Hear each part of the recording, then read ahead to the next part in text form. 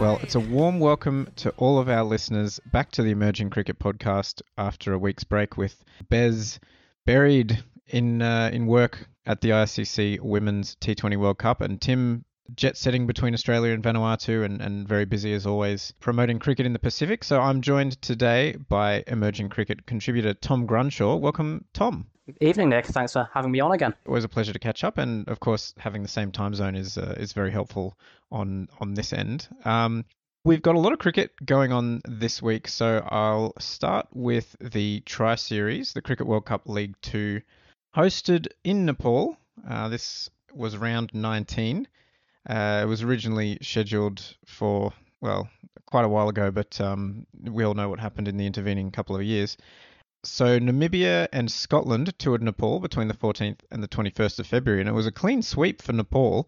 They won all 4 of their games. The first match they won against Namibia by 2 wickets with a couple of overs to spare. They chased down 285 from Namibia. Michael van Lingen scored a century for Namibia, but Kushal Bertel scored a ton for Nepal and got them home. The second match, Namibia lost to Scotland comprehensively. Scotland chased down the target of 153 inside 23 overs. George Munsey scored a ton. They didn't lose a wicket. Scotland were then undone by Nepal in another thriller, which Nepal won by 3 wickets. Dipendra Singh Irie top scored in that match with 85 not out after Michael Leask blasted 100 in double quick time for Scotland to take them to 274. Nepal just over the line with 3 overs and 3 wickets to spare, of course. Namibia then posted 274 and managed to lose again. Zane Green, who was in good form this series, top scored with 75 not out before Asif Sheikh led the way for Nepal, and they got over the line with 3 wickets and 2.5 overs to spare. Scotland did for Namibia again in the 5th match. They posted 221, which Namibia were unable to chase down, being bowled out for 178. Ruben Trumpelman took 5 wickets to castle Scotland's sort of lower middle order, but it wasn't good enough. Mark Watts, 4 for 41, did the trick for Scotland as the Namibians were bowled out in the 39th over. And then in the last match, it was another thriller for Nepal, more of a traditional Nepali scrappy victory where they bowled out Scotland for 212 and they looked dead and buried at 7 for 114 and 8 for 138. But Karan KC, that man who's been involved in so many partnerships down the order, and he joined with Rohit Padel, who scored 95 not out and got them home in the 45th over with 2 wickets to spare. So, yes, an exciting series, a lot of very entertaining cricket. Nepal being Nepal, after a lot of turmoil and controversy, they have turned around, and I think this might be the only clean sweep so far of Cricket World Cup League 2 Tri-Series. So that's an impressive achievement, and they're going to need it because looking ahead, they still need to win, I think it's about 6 out of 8 matches coming up for them to automatically qualify for the World Cup qualifiers. Meanwhile, Scotland, with their 2 victories against Namibia, did enough to guarantee top spot in the Cricket World Cup League 2 ladder. And Namibia, by losing all 4 matches, have now put in jeopardy a pretty decent position at that 3rd spot, an automatic qualification to the qualifier. So Oman now are unassailable in 2nd place as well, which means that Namibia, UAE, Nepal are all competing over that 3rd slot to make it automatically to the Cricket World Cup qualifier. Now, Nepal, probably the big story before this series started was Sandeep Lamichhane being included in the squad while awaiting trial for rape allegations. That's, maybe not a good look for Can, but the contributions from both Lamichhane with the ball and the rest of the team certainly were impressive. And, I mean, new head coach Monty Desai will be pretty happy with their first outing. Yeah, there's start by addressing the elephant in the room, I think, Sandeep. It's a controversial issue, to say the least. Yeah, we need to be quite cautious about, talking about the legal aspects of this, but Lamichhane was released on bail fairly recently, and almost immediately had his suspension by CAN lifted. Obviously, there's nothing stopping them from lifting the suspension, and they moved him back into the side. And yeah, he was one of a few star performers for Nepal in the last week, and they've picked up 4 wins and rather turned their World Cup League 2 campaign around. So the fallout from this, certainly with the allegations hanging over him, given that he's about to face trial, does sort of leave a sour taste in the mouth on what was otherwise a very good week for Nepal. But even taking Sandeep out of this, it was a very impressive series from them. Well, the most impressive thing for me was the fact that their batting really stood up, and a number of times, as I sort of referred to the last game where they were sort of scraped over the line after collapsing, chasing a moderate total. That's a lot more of a typical Nepal victory, and whereas the first 3, yes, they were close in terms of they were sort of 7-8 wickets down, but that was kind of more of a late wobble in those 3 cases than necessarily a top order collapse. They had guys sticking around. Kushal Bertel was very, very good. He scored a ton, obviously, in that first match. Some absolutely amazing power hitting, but also had a lot of maturity, as there was kind of a middle order wobble, and he had the patience to sort of see off tight spells from Namibia, which again, that's something that they've struggled with at times, is trying to break the shackles and trying to hit out when they get stuck. So that was an impressively mature knock from Kushal Bertel. The captain, only 20 years old, Rohit Padel, 95 not out in that last game to get them home, and also 70 odd in the first match against Namibia, where he really came out and sort of grabbed the match by the scruff of the neck. He a lot of momentum through the middle order as well, coming from Podell. So, yeah, he was impressive. Bertel was impressive. Ganendra Malla was contributing again, which he's had quite a dry spell. Asif Sheikh made a contribution. Dipendra Singh Airi, Kushal Malla also, 18 years old, scored a couple of half centuries in there. So, yeah, if they can keep going like this, their batting has looked very fragile for a number of years, but I don't know, does Monty Desai just give them a fair bit of rope and let them have a long run in the team rather than chopping and changing? Because that's something we've seen a lot, is guys will do well for one series and then they'll chop and change, and then they'll be on the outer, and then they'll come back in for a match or two, and there's never any consistency. So this is something to watch over the next 8 matches that Nepal have. How consistent do they just go with the winning team now? Obviously that's easy because they've been winning, but if they lose a couple of matches and they start looking like they're desperate for points, do they go to panic stations? But yeah, Podell just looked in incredible form. I remember one of the ramp cuts he played against Picky Yafrance was, in my opinion, the shot of the tournament. He just had so much time and ability to sort of follow the ball and just put it wherever he wanted. He looks a top quality batter. Yeah, the Sandeep issue, he did bowl very, very well. And so it'll be crucial to see how they go potentially without him. The question is, because he had to submit his passport as part of his bail conditions, will Sandeep even travel to their away series in the UAE? The pace stocks looked pretty threadbare.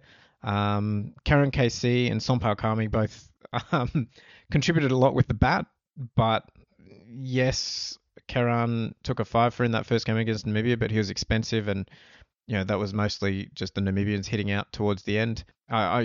Michael Van Lingen just walked down the track to Kami and flicked him for 6 over the leg side, and that kind of summed up where their seam bowling is. Really, there's just not very much penetration. Their spin bowling stocks are decent, even aside from Sandeep, but without him, their bowling attack looks pretty flimsy, and their batting is going to have a lot of pressure on it if he doesn't travel to the UAE. Yeah, and we'll look ahead to the UAE series in a few moments' time. But yeah, I think there's definitely an element of a new coach bounce going on under Monty Desai.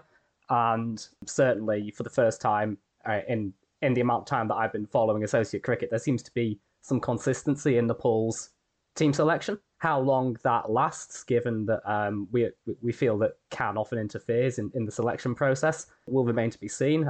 As you say, a couple of defeats, and it could be all chopping and changing, ad infinitum, as has been the case over the past couple of years. But for now, certainly, the batting unit looks very settled. Yes, the bowling unit has some challenges. Sandeep was the top wicket taker in 3 games out of 4. Karen KC took a 5 from the first game, but after that, it was very much Sandeep show with the ball. So where they go from here will be very interesting. And of course, it almost goes without saying, but the trial, Sandeep's trial, is coming up shortly, and until such a time, it's very difficult to say what's going to happen in the near future. Yeah, and yeah, as we say, Nepal need.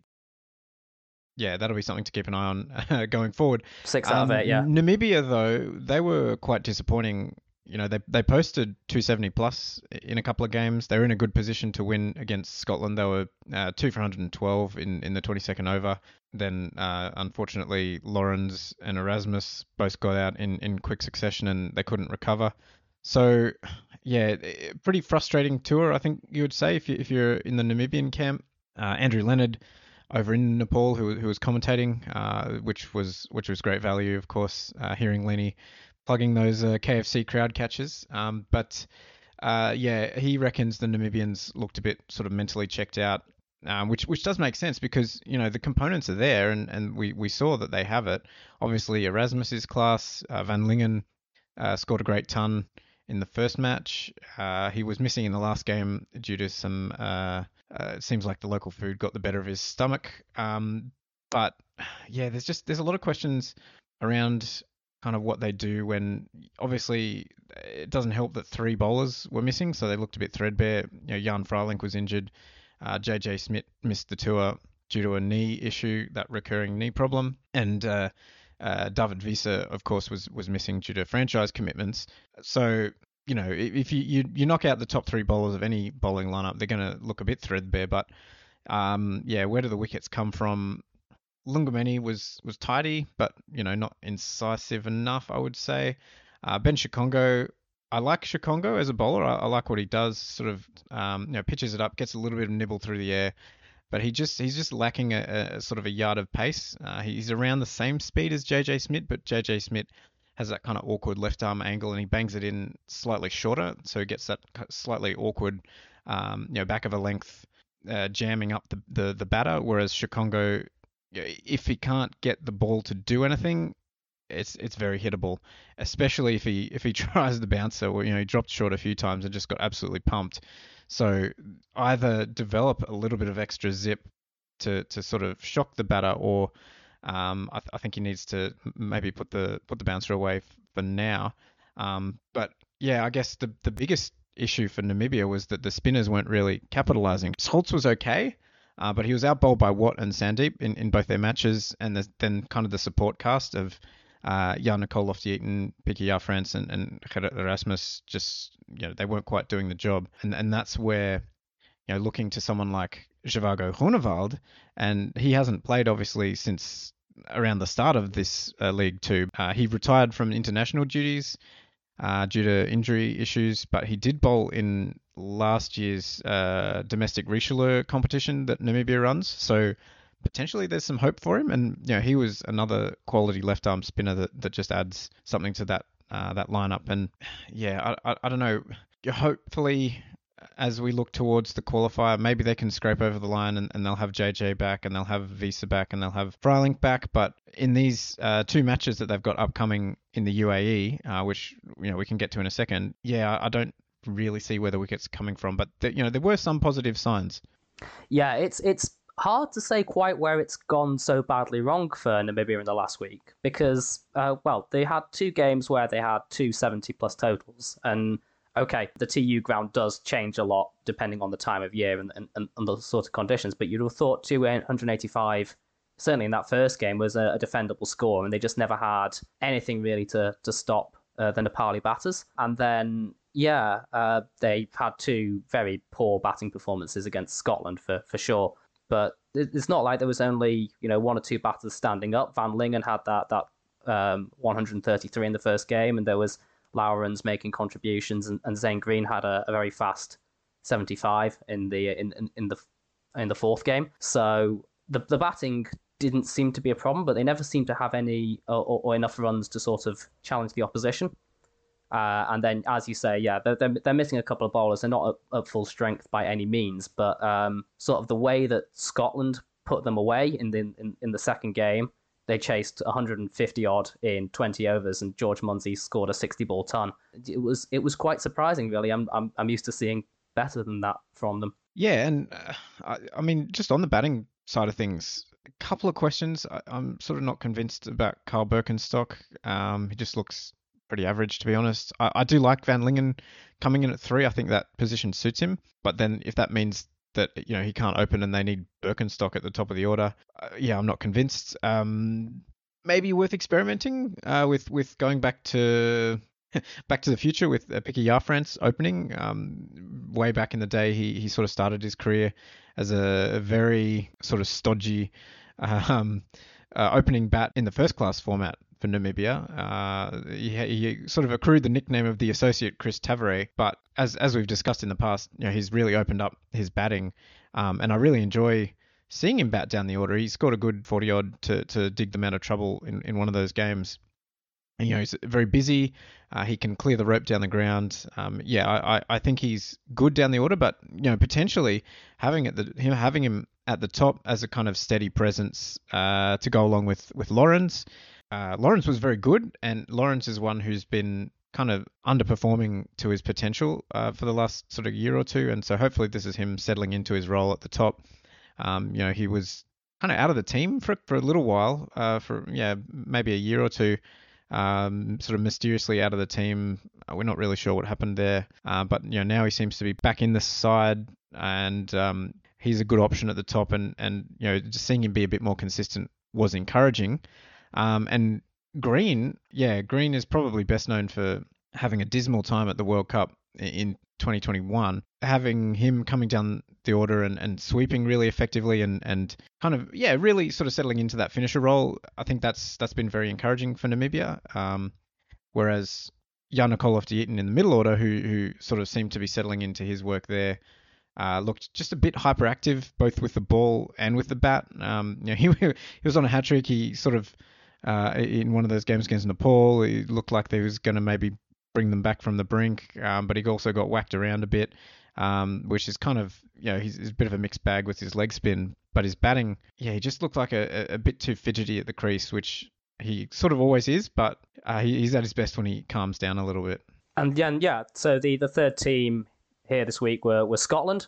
Scotland took 2 wins both times against Namibia and both games against Nepal and ended in defeat. That was enough for them to wrap up the League 2 title. They finished on, I think it was 50 points from 36 games, so they're a good distance ahead of the rest of the pack. And I mean, I think you look at them over the past 4 years and you can sort of see why. They've got a fairly old team, but they've been very consistent in their selection, and they just seem to have had tools to use wherever they've been. I think they've had a neutral or a winning record against every other team in the competition. So it's not really a surprise that they've won the whole thing, but I think they'll be a little bit disappointed with the way they've gone this week. Certainly the 2 defeats to Nepal, they had them, I think, 5 down for not very many in both games, and sort of let Nepal a little bit off the hook with the ball. So I think they will be a little bit disappointed that perhaps they didn't wrap up one of those games. Yeah, especially that second game where Nepal were 8 for 130 odd. Realistically, you should be winning games when you have a team in that position. But they did enough. They ended on 24 wins and 10 losses with 2 no results to top the table. Oman second behind them with 21 wins, 13 losses, 1 no result and a tie. So Scotland comfortably better than the second best team. I think that first match against Namibia, George Munsey's ton was just an absolute clinic. He's hitting switch hits for 6 and perfectly timed cover drives to the boundary. Leask also got stuck in to the Nepali bowlers with a great ton as well. So they've got quality with the bat. They do have some interesting questions around team composition, I would say, even though obviously they don't need to worry about it until the qualifiers actually start. Matt Cross looked pretty out of form. So do they give Tom McIntosh, the gloves. I haven't seen McIntosh keep. Cross is a very good keeper, so potentially they'll just keep him in for his glove work. Liam Naylor made his debut in the second last match against Nepal, where he looked quite good, showed a bit. Didn't look out of his depth at this level. Tom McIntosh, as we said, made his debut. Jack Jarvis also played his first senior match for Scotland. So that's kind of the next generation of batting coming through. And obviously we've seen some of the senior guys. Callum McLeod retired in the middle of the League Two, and Kyle Coetzer, much as we all like Costa, I think it's clear that he's winding down his career. So there'll be some compositional questions, but I think the bigger question is more the fast bowling. Obviously with the ball, Mark Watt he moved up from being miserly as he usually is to just completely unplayable. Some of those, his arm balls, and he was like ripping it off the pitch in a pretty high scoring series, and he was basically unplayable. Fantastic outing for Watt, joint top wicket taker for the series alongside Lamichhane. But with the fast bowling, just a bit samey, kind of all right arm, not very fast, not really doing a whole lot, and most of the fast bowlers didn't look too threatening. Yeah, and just to take it back to Munsey very quickly, that was his first ODI ton, which came as a surprise to me. The amount of damage he's done to other teams in the past few years. For that to have been his first ODI ton was certainly a shock. But I guess he's been batting down the order at 5 or 6 for a lot of that, and has been promoted to the top quite recently. But to score 103 out of 157 and off of 61 balls was a really, really impressive feat. But then, as you say, they've got a few retirements, and they've got to bring in a few new players. And we've mentioned McIntosh, Naylor, and McBride. McIntosh and McBride certainly have come through the under-19 setup. I'm not entirely sure about Naylor. And the other one that they've got coming through is Michael Jones. He and Naylor are both playing county cricket at Durham, so they're actually under Ryan Campbell's watchful eye for the coming season. The development of those 4 players, they will certainly look like the next generation of Scottish batting, so it'll be interesting to see how they go. And then on the bowling, Scotland have struggled to get Davian Wheel available for tours, even in the winter. They only seem to arrive for the bigger events, but even with them in, as you say, they have got lots of right arm medium options and no real point of difference. I think they were probably another wicket taking bowler away from 4-0 this week, but just not quite having the bowling options to run through sides, but nevertheless they're still strong, and it wasn't just what spinning teams into the ground, because Michael Leask had a good week as well. I think he took 9 or 10 wickets. Yeah, very impressive with his off spin. Not so much from Greaves or Hamza Tahir though. Those being their other spin bowling options, but they were a little bit less effective, certainly in terms of their returns. I know one of those games, Hamza Tahir bowled 1 over, went for 10 or 12 or something like that, and was taken off for the rest of the game. A slightly strange selection policy, but nevertheless. So I think they were just that little bit extra with the ball from having a very, very good week. Yeah, Tahir, I'm not sure what that was about. He bowled 3 overs in the win against Namibia, sort of none for 15, and then bowled 1 over against Nepal, none for 11, got yanked. That was all he did. Thanks for coming. I don't know. Yeah, Greaves is a strange one. He hit some quick runs down the order a couple of times with the bat, but his bowling, kind of expensive, was not that penetrative. I mean, yes, we all remember he he played that amazing game against Bangladesh a couple of years ago at the World Cup. He hit a half century against Namibia a year or so ago. But aside from that, I can't really remember any sort of notable performances on his part. So, how long do they persist with Greaves? Do they look for other options with the ball? Obviously, they want the the leg spin as a bit of a point of difference. Having two left arm spinners in Hamza Tahir and Mark Watt. But then, they're both quite different bowlers. So yeah, it was just a bit strange that Tahir didn't bowl much, and Greaves was playing all four matches and bowling a fair bit more. And yeah, I'm not sure what that was about. But yeah, overall, I think you're right that if they had just a one sort of a spearhead, like a Ruben Trumpelman for Namibia, add Ruben Trumpelman to this Scottish attack, and I think suddenly they're a lot more threatening. But yeah, will Davian Wheel be available for the qualifiers, or will Davian Wheel even make that much difference? Again, right arm seam, kind of samey. That's kind of the question as well. But yes, that's a problem for another day. And as we discussed, Scotland have won Cricket World Cup League Two, and Will Glenwright actually dropped in to Nepal for the trophy presentation, which was a nice touch, although quite possibly it sort of looked like it was a bit of a last minute organisation from the ICC as always.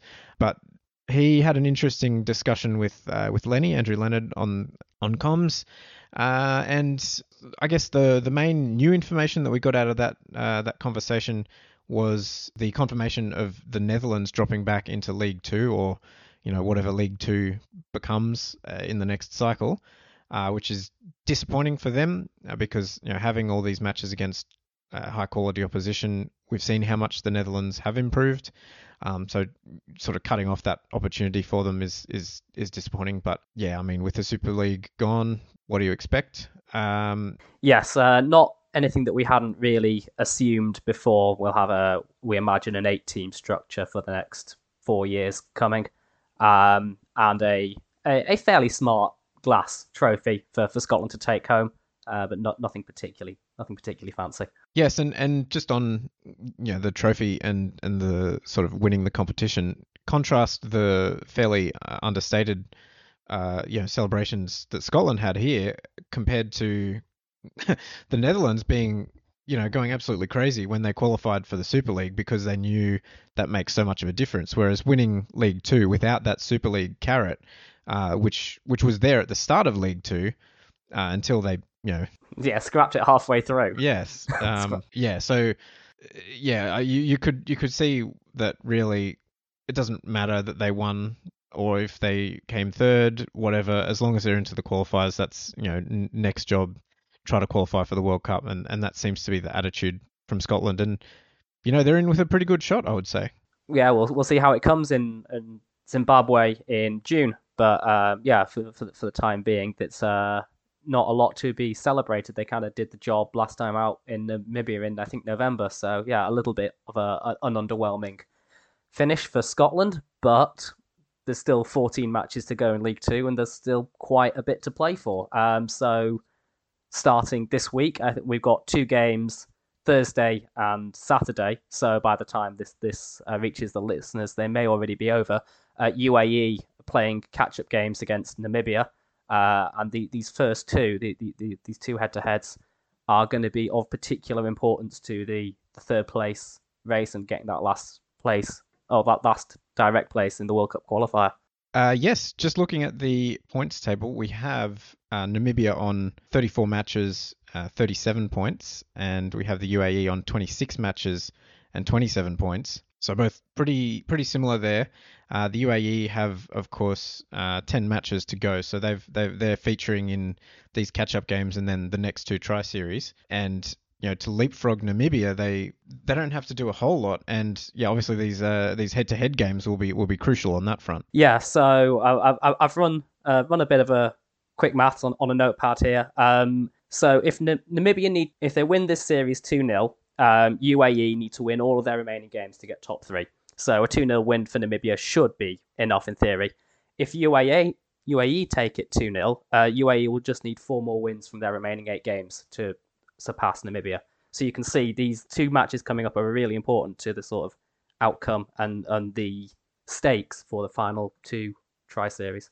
Meanwhile, Nepal need to win, as we said, 6 out of 8 of their remaining games. And, I mean, of course, PNG with 8 matches, only 5 points. you know, they're guaranteed the wooden spoon. But the question around that is, can they play spoiler, and will they beat someone who is in the race, and then say Nepal, who are counting on getting all those points against PNG. PNG can pull up an upset or two. That could really throw a spanner in the works for the calculations as well. Yeah, there's certainly something to be watched in the coming week or two, and I think you can roll back as well about a year because the same three teams met in the UAE March last year, where PNG took a game off the UAE in a little bit of a surprise. The UAE won every other game in that tri series, but those drop points, should it happen again, could be really detrimental. So yeah, PNG have definitely got a role to play in the next week, even if they have nothing to gain themselves. Yes, so as we said, those catch-up games from the Namibian home series that was cancelled when Omicron came through, they're being played on the 23rd and 25th of February, and then immediately following that, the tri-series with UAE hosting Nepal and PNG.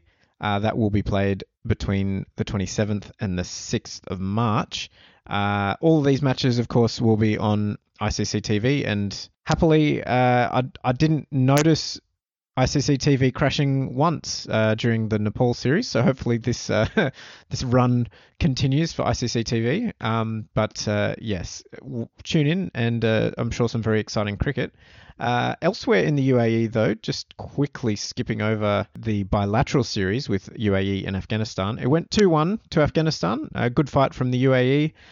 They thrashed Afghanistan really in the second match, won by 9 wickets with a couple of overs to spare. Mohammad Wasim, star of the show, following up his International League T20 form.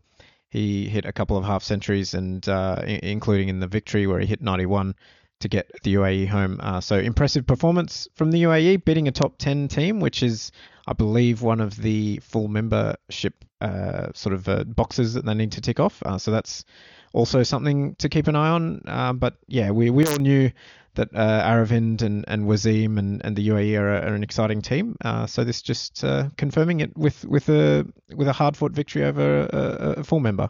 Yeah, it was quite a competitive series, and you can sort of see Mohammad Wasim being a real star of the UAE team going forward. He smashed 90 off not very many to sort of take him home in that second game, and then went very hard again, he and Fritz Aravind, in the third game, and they got to 129 without loss before it all sort of crumbled away from them. And Afghanistan fought back to chase down the total. But yeah, they were very competitive, certainly in that second and that third game. And it just sort of follows up from the last 12 months they've had, really, where they've looked a very complete T20 team at this level. They picked up that first win in a T20 World Cup, as well as winning the qualifier along the way. So yeah, very, very positive signs. And Rohan Mustafa back in the team, of course. So yeah, I'm not sure why he was missing from their World Cup campaign, but he seems to be back in the plans, which is nice to see. Now, some more cricket that is going to be available to watch on ICC TV is the upcoming Men's Americas qualifier. This is part of the qualification structure for the T20 World Cup next year in 2024. It's being played in Buenos Aires in Argentina between the 25th of February and the 4th of March. It's a round-robin format featuring 6 teams: Argentina, Bahamas, Belize, Bermuda, Cayman Islands, and Panama. The top 3 teams will continue to the regional final in Bermuda, where they'll join Canada, who've already sort of been seeded into the final by virtue of making it to the global qualifiers. Originally, there was supposed to be 8 teams, but Brazil and Suriname have withdrawn. Disappointing, especially for Brazil, because their men's program sort of has been kind of trying to play catch up to the women's success. Suriname, I don't know. There's always a cloud over Suriname and some questions around eligibility scandals of the past. So I don't know if that has anything to do with the reason for their withdrawal, but sort of not surprised in a way that Suriname pulled out. But looking a bit more broadly, it's interesting that only 9 of the 17 eligible regional members for the Americas are turning out in this qualifier. So I'm not sure what the story is there, but yeah, Bermuda you would think are strong favourites, and then behind them, kind of an open field, really, looking at the last qualifier in 2021. Yeah, certainly on the turnout, it is quite surprising. As you say, 9 out of 17 is only a little bit over half. Whereas if you compare that to Europe or the EAP, where every ICC member has been playing in the qualification for the next T20 World Cup, yeah, it is quite surprising, and it's strange to see that so few are taking part. But that just seems to be the way it is. Yeah, Bermuda certainly you'd have to have as number one out of these six. They've been obviously historically the strongest of these. Obviously, Canada have a bye into the regional final, and the USA have qualified as hosts. So you would expect them. They've also got Delray Rawlins back in the squad. He's taken over the captaincy from Kamal Levrock. He'd skipped the Challenge League series in 2022, but he seems to be back in the side now, and that will certainly give them a boost. And then I think the other perhaps interesting bit of squad news here is that Alejandro Ferguson is into his 30th year of international cricket, which is really just a very impressive tale. Yes, the Cecil Rhodes of Argentina. Um, I don't know. I mean, this guy's been a fixture of the associate world for as long as I can remember following it, and it turns out he'd been playing for a decade before I even was aware of associate cricket. So yeah, he played his first senior match for Argentina in the 1994 ICC Trophy, which was the forerunner of the ICC World Cup qualifier. He played alongside his father actually in his debut match, so that's a nice bit of history. I think he was sort of 15 or so. Now he's in his mid 40s. Yeah, his match there was against the UAE. It's been a long time since Argentina has been anywhere near the UAE in terms of their cricket. So that's kind of I guess and just an interesting little window into yeah, Argentina have sort of fallen by the wayside as international associate cricket has moved on, and Alejandro Ferguson's career is kind of reflects that. But yeah, congratulations to him, still making the team, and may he continue for many more years. He's still got a while to go before he beats James Moses' record for Botswana, who I think was 55 when he played a T20 international last time for Botswana. So if Ferguson can keep going for another 10 years, he'll be in with a chance there. Jimmy Anderson's got nothing on this. This is it's seriously impressive stuff. But yeah, I mean it should be pretty entertaining. Obviously Bermuda you would expect to win all the games, but behind them, yeah, some tight cricket, I would imagine. Yeah, but Bermuda, I think Argentina were next behind Bermuda last time out, and then you've got the Cayman Islands slotting back in. I think they missed the last one. It was 2021. It was still, COVID. So I think they've been historically quite strong. So it'll be interesting to see where they slot back into this mix. But yeah, I think Bermuda definitely out in front, and then you could make a case for most of them really. And then we've got one more qualifier taking place as well, which is the Under-19s Asia Division 1 for the 2024 Men's Under-19 World Cup. So that too is 24th of February to the 2nd of March, and it's also taking place in the UAE. Again, 6 teams participating in this one. So UAE as hosts, Hong Kong, Kuwait, Malaysia, Nepal, and Singapore. UAE back in the qualifiers, despite winning the plate in the 2022 World Cup and finishing ahead of 3 full members, but that's not enough for the ICC to give them direct qualification. And here we are back in the qualifiers. Yeah, I mean, we've seen a lot of these very strange things, little quirks of the fact that associates have to qualify and full members basically don't. Nepal did quite well one year. Namibia beat South Africa and did quite well one year. Yeah, these things happen, but just seems like the power structures of status are just too deeply embedded, and no one's willing to just get rid of them. It will be interesting to see New Zealand playing their regional qualifier because, of course, they skipped the last Under-19s World Cup due to COVID issues. So, yeah, whether that is sort of a test case or whether, New Zealand smash PNG and then kind of use that as an argument for not having full members qualify.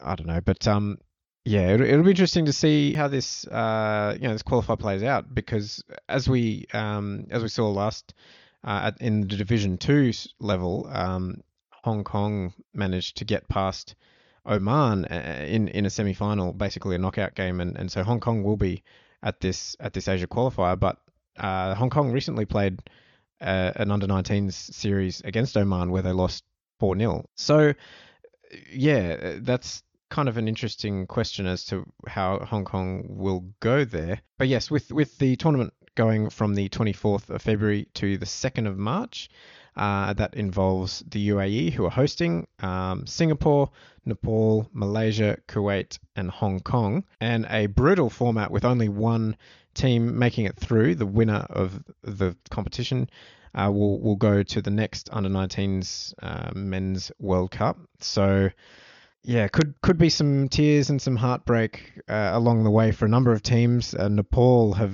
not made it out of Asia for the last couple of tournaments, and yeah, they have struggled a bit. The UAE having taken over kind of the mantle at under 19 level of being the strongest production line of talent. You would kind of suspect that they're favourites to make it back again, but yeah, again, with so much turnover at the under 19s level, you never really know what the what each kind of cohort is going to look like. And I guess that's an argument in favour of having all the teams qualify, because the teams change so much that it doesn't really make sense to have have full members just automatically getting there when the teams are different every year. Yeah, for sure. You could quite easily see a system where everyone qualifies through regional tournaments without really, breaking the bank or pressing on the schedule, because at under 19 level there isn't a whole amount of cricket that's played. Full stop. Well, that's all we've got time for on the show this week. Thanks a lot for joining us. Pleasure as always, Tom. Thanks for having me on. Cheers. And thanks to our listeners for tuning in. Remember that you can, of course, keep up to date with all the latest news and events in the emerging cricket world by following Emerging Cricket on your favourite social media platforms or logging on to emergingcricket.com. That's it for now, and we wish you all the best wherever you are around the cricketing world.